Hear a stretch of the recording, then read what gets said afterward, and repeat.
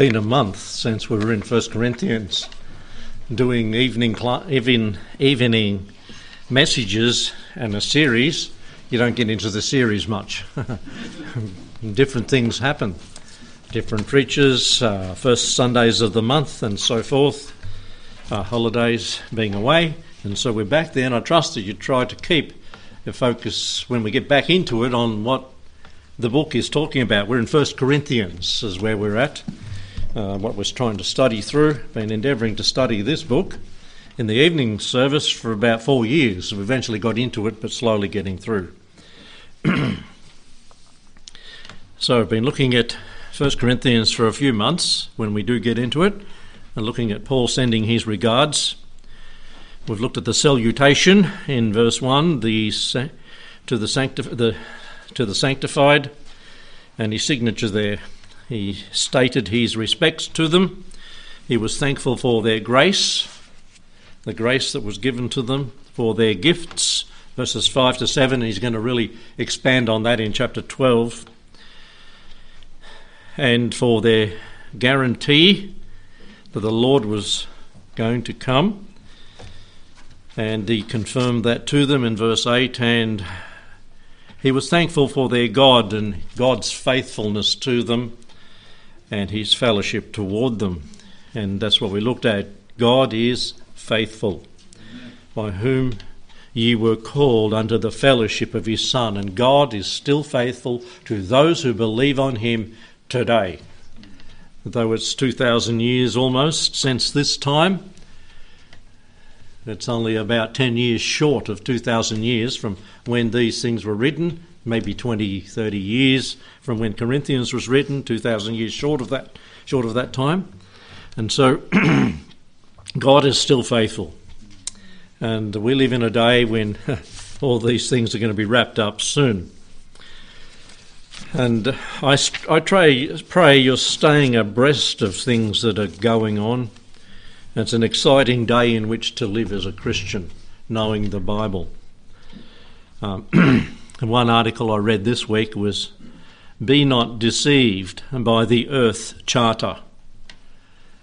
And by the Earth Charter, and I thought, I wonder what that's about.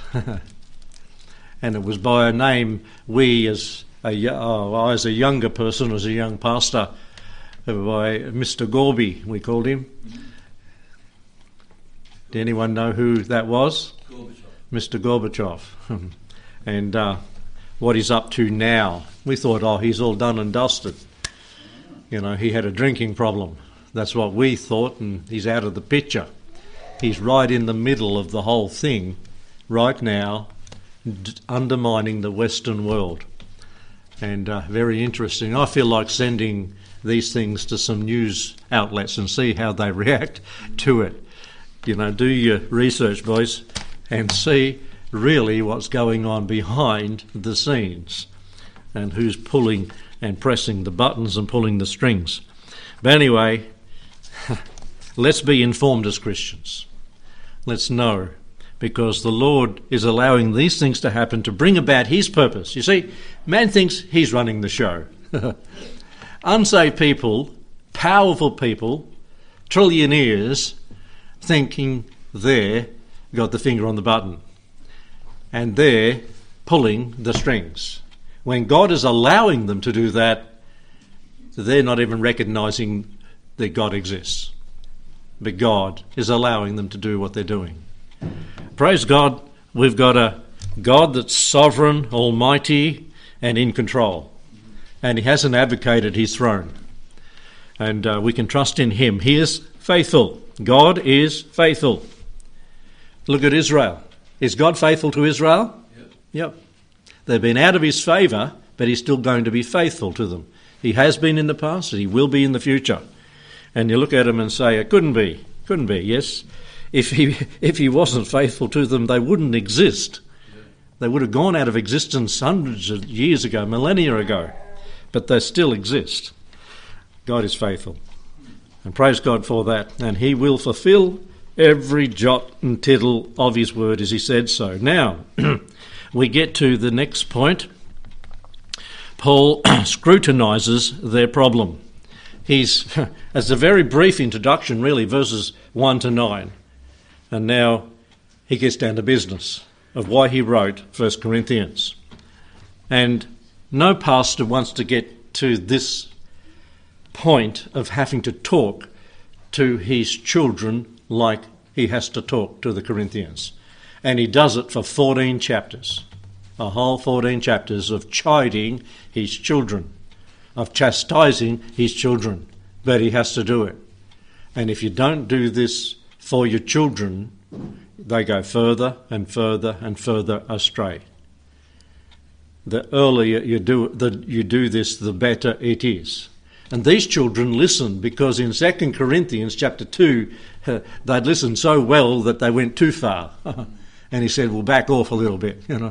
You've done what I've said, now you're going too far. And so that's the nature of humans, isn't it? And we can go too far one way or the other. And it's maintaining the balance. Now, in verse 10, now I beseech you, brethren, by the name of our Lord Jesus Christ, that ye all speak the same thing, that there be no divisions among you, but that ye be perfectly joined together in the same mind, in the same judgment. And as Paul is penning these things under inspiration of the Spirit of God, his mind is racing through a whole lot of things that he's going to pen, but he keeps them in logical order so that he's making sense under the guidance of the Spirit as he pens them. For it hath been declared unto me of you, my brethren, by them who are of the house of Chloe. Now, when he said my brethren there, later on he says, I don't know if some of you are saved. He says, examine yourself whether you're in the faith. I don't know if some of you are Christians. The way you are behaving, I've got my doubts. And pastors have their doubts sometime of folks in their flock because of the behaviour of the believers, so-called. That's the way it is. They don't verbalise that, but they do think that. That's sad. That has to happen in the heart and mind of the leaders of the flock. But Paul was thinking that. He said it. He verbalised it. Who are of the house of Chloe, it's been declared to me that there are contentions among you. Now this I say, that every one of you saith, I am of Paul, and I of Apollos, or I of Cephas, or I of Christ. Is Christ divided? Was Paul crucified for you? Or were ye baptized in the name of Paul? I thank God that I baptized none of you. It's like Paul said, I'm glad I didn't baptize you, because of what the present situation is like at Corinth. But Crispus and Gaius, and he's scratching his head, and I don't know if there's anyone else, lest any should say that I had baptized in mine own name. Unless you got on the camp of Paul, and start saying, oh, I'm in Paul's camp. And I baptized also the house of Stephanas, besides I know not whether I had baptized any other. You see, he's scratching his head. Did I do somebody else that I've forgotten about?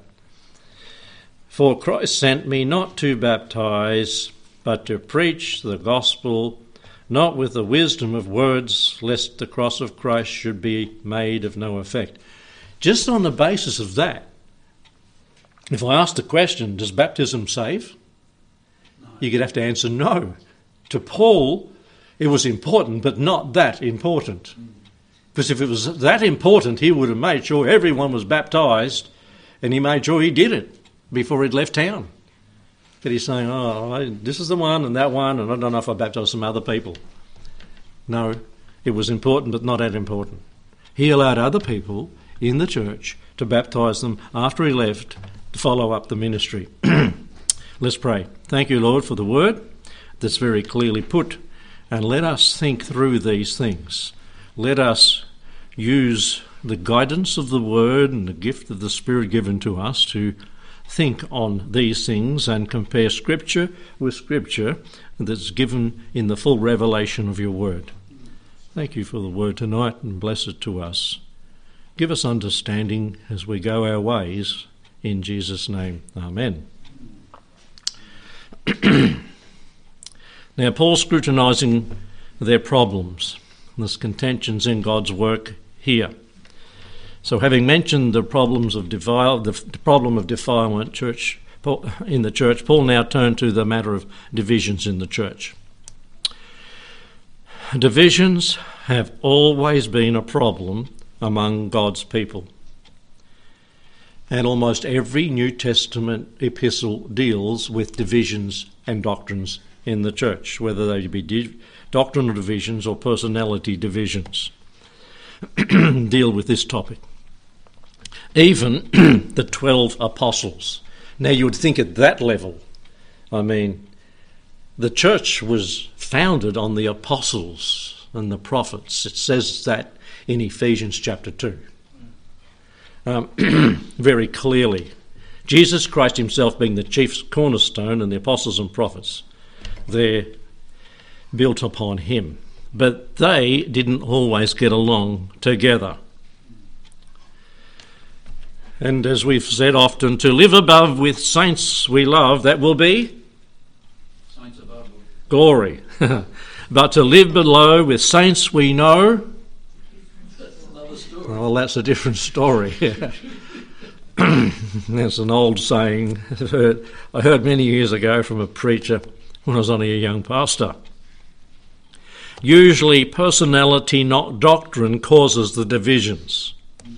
If we're honest with the word, we'll have right doctrine, but it's personality that causes the problem. Preferences, not truth, not proven truth, are the problem of divisions. Let's think of it. Are there occasions where we find that this happens? Let's turn to the book of Acts, or happened.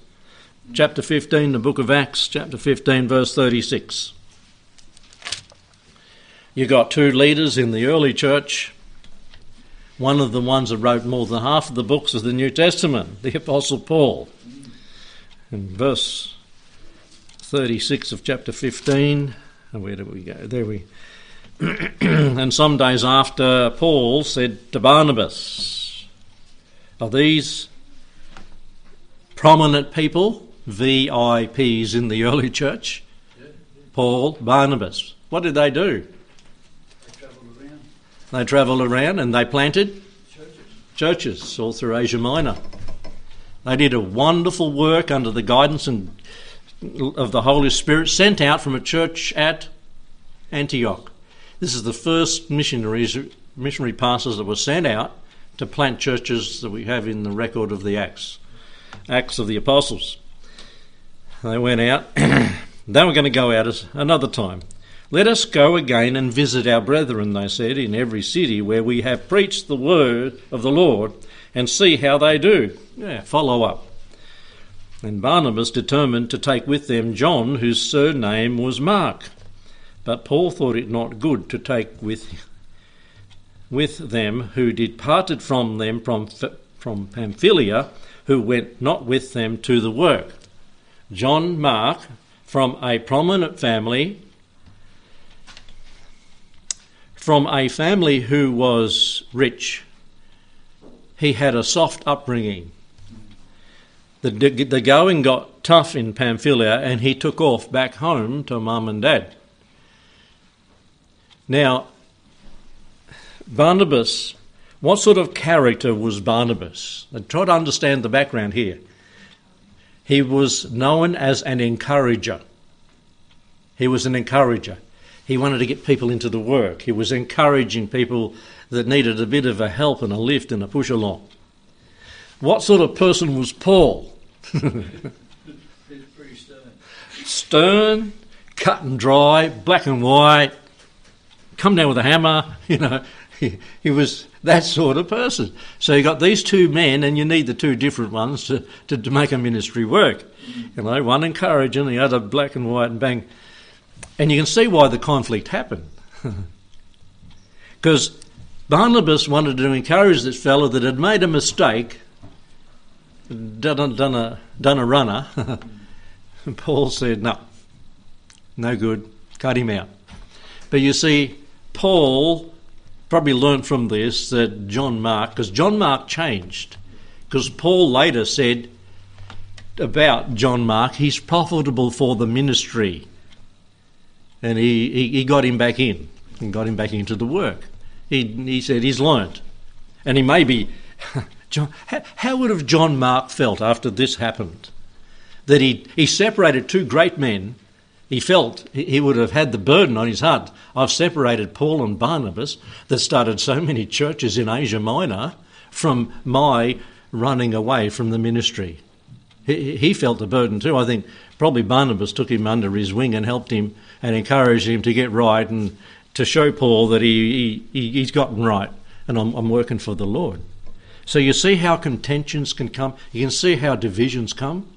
But Barnabas needs to take on some more cut and dry, and Paul needs to be more gracious, so that the work can go forward instead of having divisions in the work.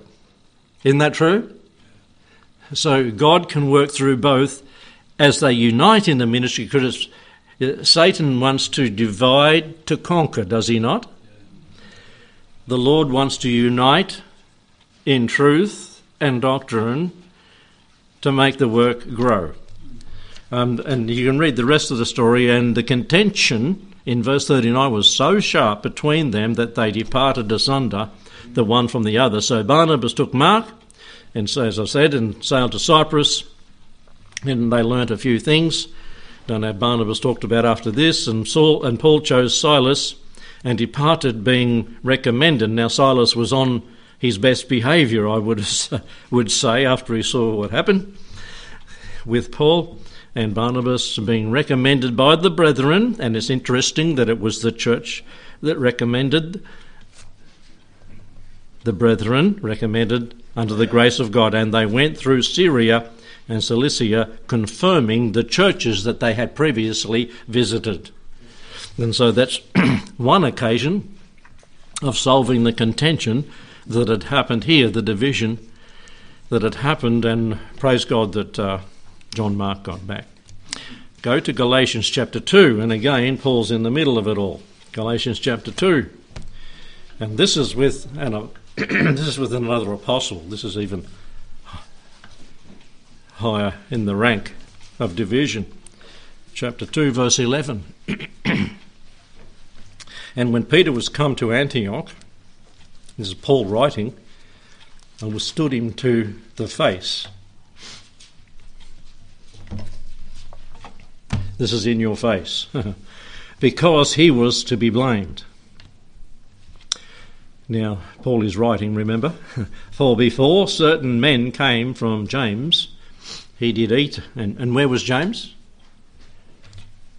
Pillar of the church at Jerusalem. For before they came from James, he did eat with the Gentiles. So James, pillar of the church at Jerusalem, Jewish. But when they were come, he withdrew and separated himself, fearing them who were of the circumcision. Peter knew who these fellows were. He knew these men. He knew their attitude. He knew them personally. So when he heard they were coming, this is what he did. And other Jews dissembled themselves in like manner with him, in so much who's involved with it too. Barnabas again. Barnabas also was carried away with their dissimulation. Oh, Paul, black and white? No. But when I saw they walked not uprightly according to the truth of the gospel, and the truth of the gospel is that the Gentiles are fellow heirs in the fellowship, and they are allowed to eat meat, and they're allowed to fellowship with Jews, and there should be no separation. We are all one in Christ Jesus. I said unto Peter before them all, if thou being a Jew livest after the manner of the Gentiles, and not as do the Jews, why compellest thou the Gentiles to live as do the Jews? And I can imagine that Paul waited for the Jews from Jerusalem to come in before he said this. He said, Peter, you've been eating pork with us. And out loud, hey, Peter, here's some pork. You've been eating with us. Why won't you continue to eat with us? Is it because of these fellas? I don't know if he did it like that or not. To shame him. And you can imagine Peter going red. and Peter wasn't backward in coming forward either. We know Peter. He was just out there. And he was stumped for words. For once, Peter was stuck for words. So there was division in the camp, wasn't there? But it doesn't say that Peter reacted. But was that fear of man? Yeah, it was. Peter was fearing man, but Paul.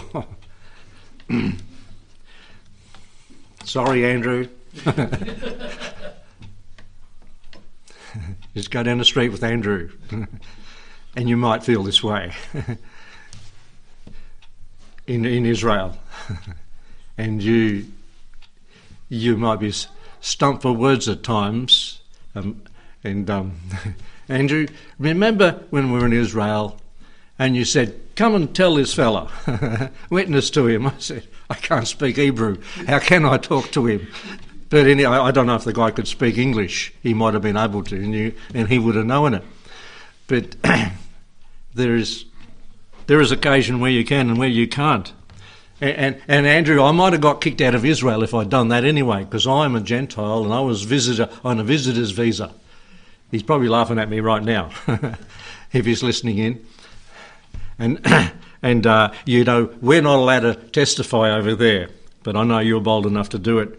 And you're a citizen, you can do it over there. Anyway, we'll go on. This is the things that caused divisions in the early church. And Paul was calling it out, calling what it was, calling a spade a spade. Now, in verse 13 of chapter, we're back in Corinthians now, for verse 13 of chapter 1. Here's the centre verse on verses 10 to 17. Paul asked his readers 3 important questions. 3 questions that are key to the verses 10 to 17. He said this: Is Christ divided? Was Paul crucified for you? Or were ye baptized in the name of Paul? So note those 3 questions. They're key. And Paul answers those 3 questions in these verses here. The first one he answers in verses 10 to 12. Their belittling behaviour, verses 10 to 12. And that's question 1 answered. And question 3 he answers in verse 13 and 6 to 16. They're bickering on baptism. And then he answers their second question in verse 17 and following. The burdened ambassador, Paul. So their belittling behaviour, or their babyish behaviour, verses 10 to 12. The answer to question 1. Is Christ divided? The solution is unity in Christ. Remember, when we are causing divisions in the body of Christ, we're dividing the Lord's body. And if it's on the basis of personality or preference, we have no business doing that. If it's on the basis of doctrine, stop it. Because we are doing the devil's work, not the Lord's work. What was the basis of their division? It was their philosophical view of the gospel. They're following human leaders. That's what they were doing. Instead of emphasising the message of the word, they were emphasising the messengers, not the message. They took their eyes off the Lord. And discussing and talking with pastors around our country in Australia, this is what's happening all over our country.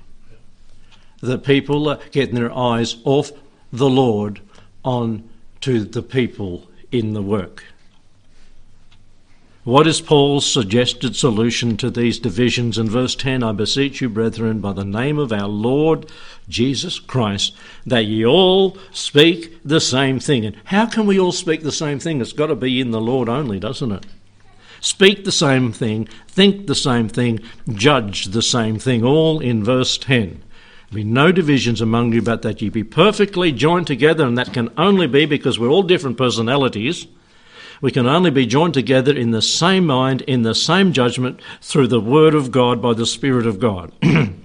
We seek the unity of the Spirit, not a scheduled, enforced sameness in a person's ability or gifts or opinions, but in the Word of the Lord and in the Lord Himself. Ephesians chapter 4, if you would turn there please, chapter 4 and verse 3. Here it reads, Paul says, Ephesians 4:3, endeavouring to keep the unity of the Spirit in the bond of peace. Whatever our personality, whatever our preference, endeavouring to keep the unity of the Spirit in the bond of peace. There is one body, one Spirit, even as ye are called in one hope of your calling. I'm not talking about compromise of doctrine, or compromise of the word or of truth, no. But we need to be able to bend when it comes to personality, when it comes to preference. One Lord, one faith, one baptism. Boy, that has been discussed and debated so much. One God, one and Father of all, who is above all and through all and in you all. But unto every one of us is given grace according to the measure of the gift of Christ. Wherefore he saith, when he ascended up on high, he led captivity captive, gave gifts unto men.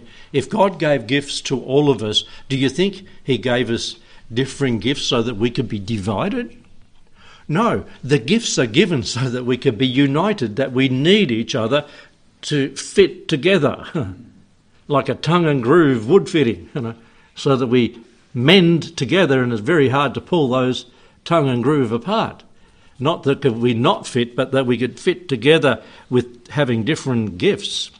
He ascended up, but that he also descended into the lower parts of the earth. He ascended. He that descended is the same also that ascended up far above the heavens, that he might fill all things. He gave some apostles when he ascended.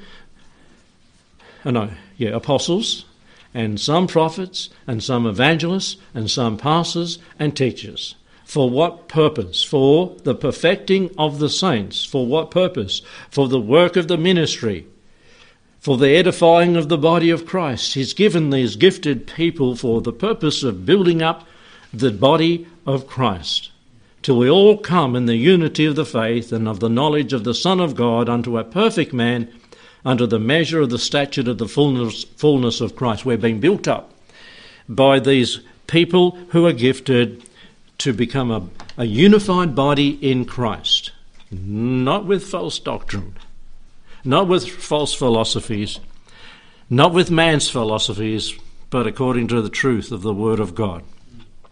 And we know what Psalm 133 about how good and how pleasant it is for brethren to dwell together in unity. Not a unity that is, well, you compromise that doctrine, you compromise that doctrine, and therefore we can get together. No, not at all. This is based on the unity of the gifts given by God for people to come together in truth. And today's unity in churches is not what the Lord wants. He wants truth as the basis of unity, not compromise as the basis of unity. And how shocking it is when divisions come, when true believing Christians are splintered, splattered and sundered, and scandal and sectarianism comes and divisions are caused. There's a song, that's not the last one I chose, maybe we will shift to that one, but it's just back from the one, Onward Christian Soldiers. We sing it, and it's one of those you can sing with a bit of gusto. Onward Christian soldiers marching as to war. Down the third verse it says, like a mighty army moves the church of God. Brothers, we are treading where the saints have trod. We are not divided. All one body we. One in hope and doctrine, one in charity. Does that sound like what's happening? Sorry, it doesn't, does it? Back then it might have been pretty well going and happening, but there are contentions and divisions.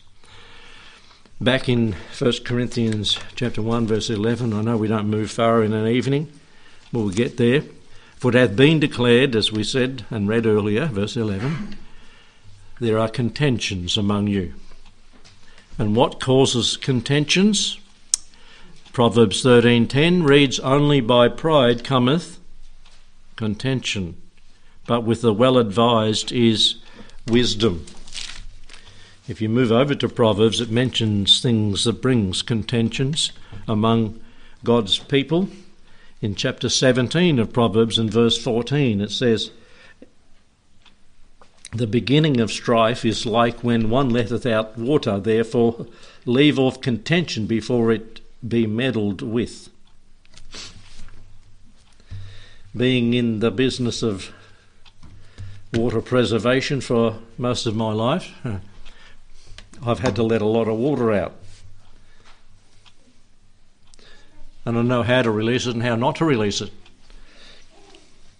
And when you're emptying a dam in a dry paddock, you do it only you don't do it in the middle of winter, that's crazy, because it's all boggy. You do it in the middle of summer when it's very dry. And your dam's as low as they can be. You dig it right down on the outside and you leave just right at the level, and you come in with a bulldozer from the underside of it and you push the last bit of mud in and just drive in with all the water, and then it just comes back all over you. And you let it out and hoping that it's not too close to a culvert on a roadway somewhere. Well, if it is, you just sit there with the blade and just hold it and just back off a little bit more, and just release it. Instead of 4 metres wide and 2 metres deep, you just let it slowly out. Otherwise, it goes everywhere with all the mud and the fish and whatever else. But when it's let out, you're not going to get it back in. That's for sure. And that's just like contention. When it's out, it's out. You can't stop it. And the consequences go on and on and on. and the mud that follows it, that's literally what happens in speech too. The mud that follows it runs down the gully, and all the trees that are in the gully within a year are all dead because it ring barks them. It settles in around the tree and they're all going to die. You can go to a dam that's been emptied, and I can see it's been emptied a year ago because all the trees are dead. In the gully, it only needs about that much mud around it and it's ring barked. As good as dead. Mark that in the circles where contention happens. Another verse in Proverbs 27. Proverbs 27 and verse 15. And this is all talking about contention. And Proverbs, the book of wisdom, 27 verse 15 reads, a continual dropping in a very rainy day and a contentious woman are alike. It's Mother's Day. We shouldn't be quoting this verse, should we? But a contentious woman are alike. 21 verse 19. Back a little bit. 21:19. It says there, it's better to dwell in the wilderness than with a contentious... Well, we'll leave that one too. And a contentious... this was prepared before Mother's Day. This was prepared before I went on holidays, okay? So, and I'm going to read the next one before we quote it. Chapter 19 and verse 13. Oh, no. I'll read it as the Bible. A foolish son and the calamity of is a calamity of his father, and the contentions of a wife are a continual dropping. Okay, it's talking about contentions is what I'm pointing out here. But they're a continual dropping. They just wear you away. Contentions, it's hard to put up with. Isn't that true? When contentions. And people... it wears you away. Whether it's talking about a wife, but any contentions from any quarter wear you away. And in chapter 18 and verse 6, a fool's lips enter into contention, and his mouth calleth for strokes. It's best to be quiet, otherwise it's going to come to blows. You know, you hear of road rage. A fool's lips enter into contention. Just be quiet. Don't say anything. Don't do anything. A fool's lips enter into contention, and his mouth calleth for strokes. So there it talks about contentions. And in Christian circles, you see, we've got an old man. And we can go off in the old man, and we can get into strife, and we can get into strife physically too, and we can get into strife spiritually and amongst Christians if we enter into contentions. And it calls it the lips of fools in that. In verse 19 of chapter 18, there it says, a brother offended is harder to be won than a strong city, and their contentions are like the bars of a castle.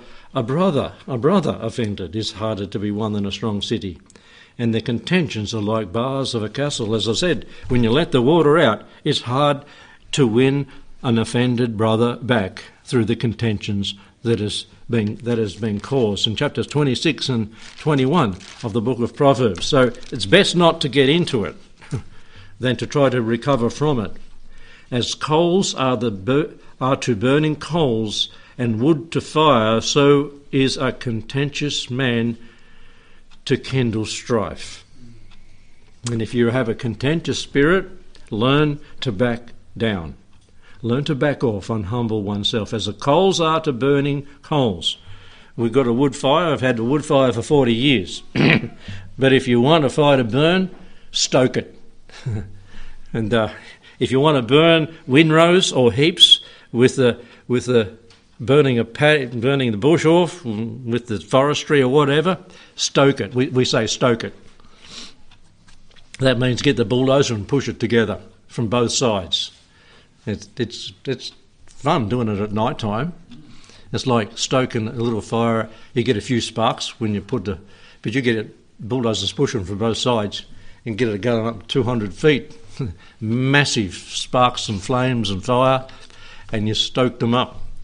And you only have to stoke them every about 10 hours, and within 2 days you can burn massive amount of wood, at total waste. I don't think they do it much more. You're not allowed to clear anyway. But way back then when the forestry were doing that, and you're burning coals to coals, put them close, stoke them up. And that's what people do, and it causes it to burn and to rage, and the problems to continue. So is a contentious man to kindle strife. Don't get involved. And it says it in Titus chapter 3 and verse 9. Titus chapter 3 and verse 9, where it says this, but avoid foolish questions and genealogies and contentions and strife about the law. Now there is a stipulation about what not to get involved with there, for they are unprofitable and vain. They are unprofitable and vain. So back off from these things. Divisions, contentions and factions. Then back in 1 Corinthians chapter 1 and verse 12, for now I say that every one of you saith, I'm of Paul, I'm of Apollos, I'm of Cephas, that's Peter, or I am of Christ. These are the divisions, the factions. Factions, there's 4 of them mentioned there. Did each of these men preach a different Christ? No. Peter, Paul, Apollos, Christ, they all preached the same, the one Saviour, the one gospel. They didn't preach a different message. And if they did preach a different message or a different gospel, Galatians tells us what to do, to have nothing to do with a different gospel. There is only one gospel anyway, as it says there. And if they preached another gospel, it's not another gospel because there's not another gospel. There's only one gospel. And Colossians chapter 1 and verse 18 reads this, and he is the head of the body of the church, who is the beginning, the firstborn from the dead. And in all things, he, the Lord Jesus, might have the preeminence. He is the centre of the gospel. Christ must have the preeminence. Don't let us develop a personality cult of factions. a faction mentality. When we're younger, we might have done that. I am of this man, I am of that man. I hear pastors everywhere in their churches, and if you're another pastor, they'll talk about it. If you're not, they probably won't. But they'll say, do you have in your church people that offer you, could you read this, pastor? Could you listen to this video? You should tune into this internet man, and he's a great preacher. I said, yeah. And if a pastor listened to everybody and everything that everybody gave them, he would have no time to do anything else but to listen to them. They're coming at our ears lately. People, recommendations. The pastor needs to be in the book, reading the word, preparing sermons, getting things ready and trying to visit the sick and those that need a visit. That's what he needs to be doing, doing the business of the work in the local church. You see, the local church thing is very hard to maintain in the current environment with the internet and all the other electronic devices we have. Very hard to maintain. So pray that the Lord maintains the local churches, that they might minister to the needs, the spiritual needs of the local people, and that the local people will recognise that fact. Because as we're doing it too. We've joined the bandwagon. Sorry, Sam. We're doing it too, but we did it at the invitation of Brother Andrew, wasn't it? And then to get the message to because he's part of the local church here, over there in Israel. But and others listen in. If they listen in, that's their business. If they don't listen in, that's their business. But if we can encourage others to speak the truth and find a local church where you are that preaches the word of God, and go there and listen to the word of God, if you can find one. Praise the Lord for his word. Let's not be divided. Let's be united in the word, and don't be divided on persons, on and preferences, on personalities, and don't be contentious. Be gracious, and be encouraging as Barnabas, but toughen up, for the times are tough in which we live. Let's pray. Thank you, Lord, for your word. Thank you for its pointedness. Thank you for its encouragement. Thank you for its truthfulness, its guidance, and its suggestion to live the way we ought, following Jesus Christ. No other individual or person. Lord, thank you for those who you gift among us to do the work of the ministry in the local church, and bless them for doing it. Thank you for the people, the young people that are helping the other younger ones to follow the word of God and teach that to them in this local church. And thank you for each one of them that labour every week to encourage the little ones to believe on the Lord Jesus. And thank you for the older ones that do minister to the older ones. Lord, that we may all build up the people of faith in the church here. Bless for your glory until you come, and we look forward to that in an increasing way, to be encouraged. We ask in Jesus' name. Amen.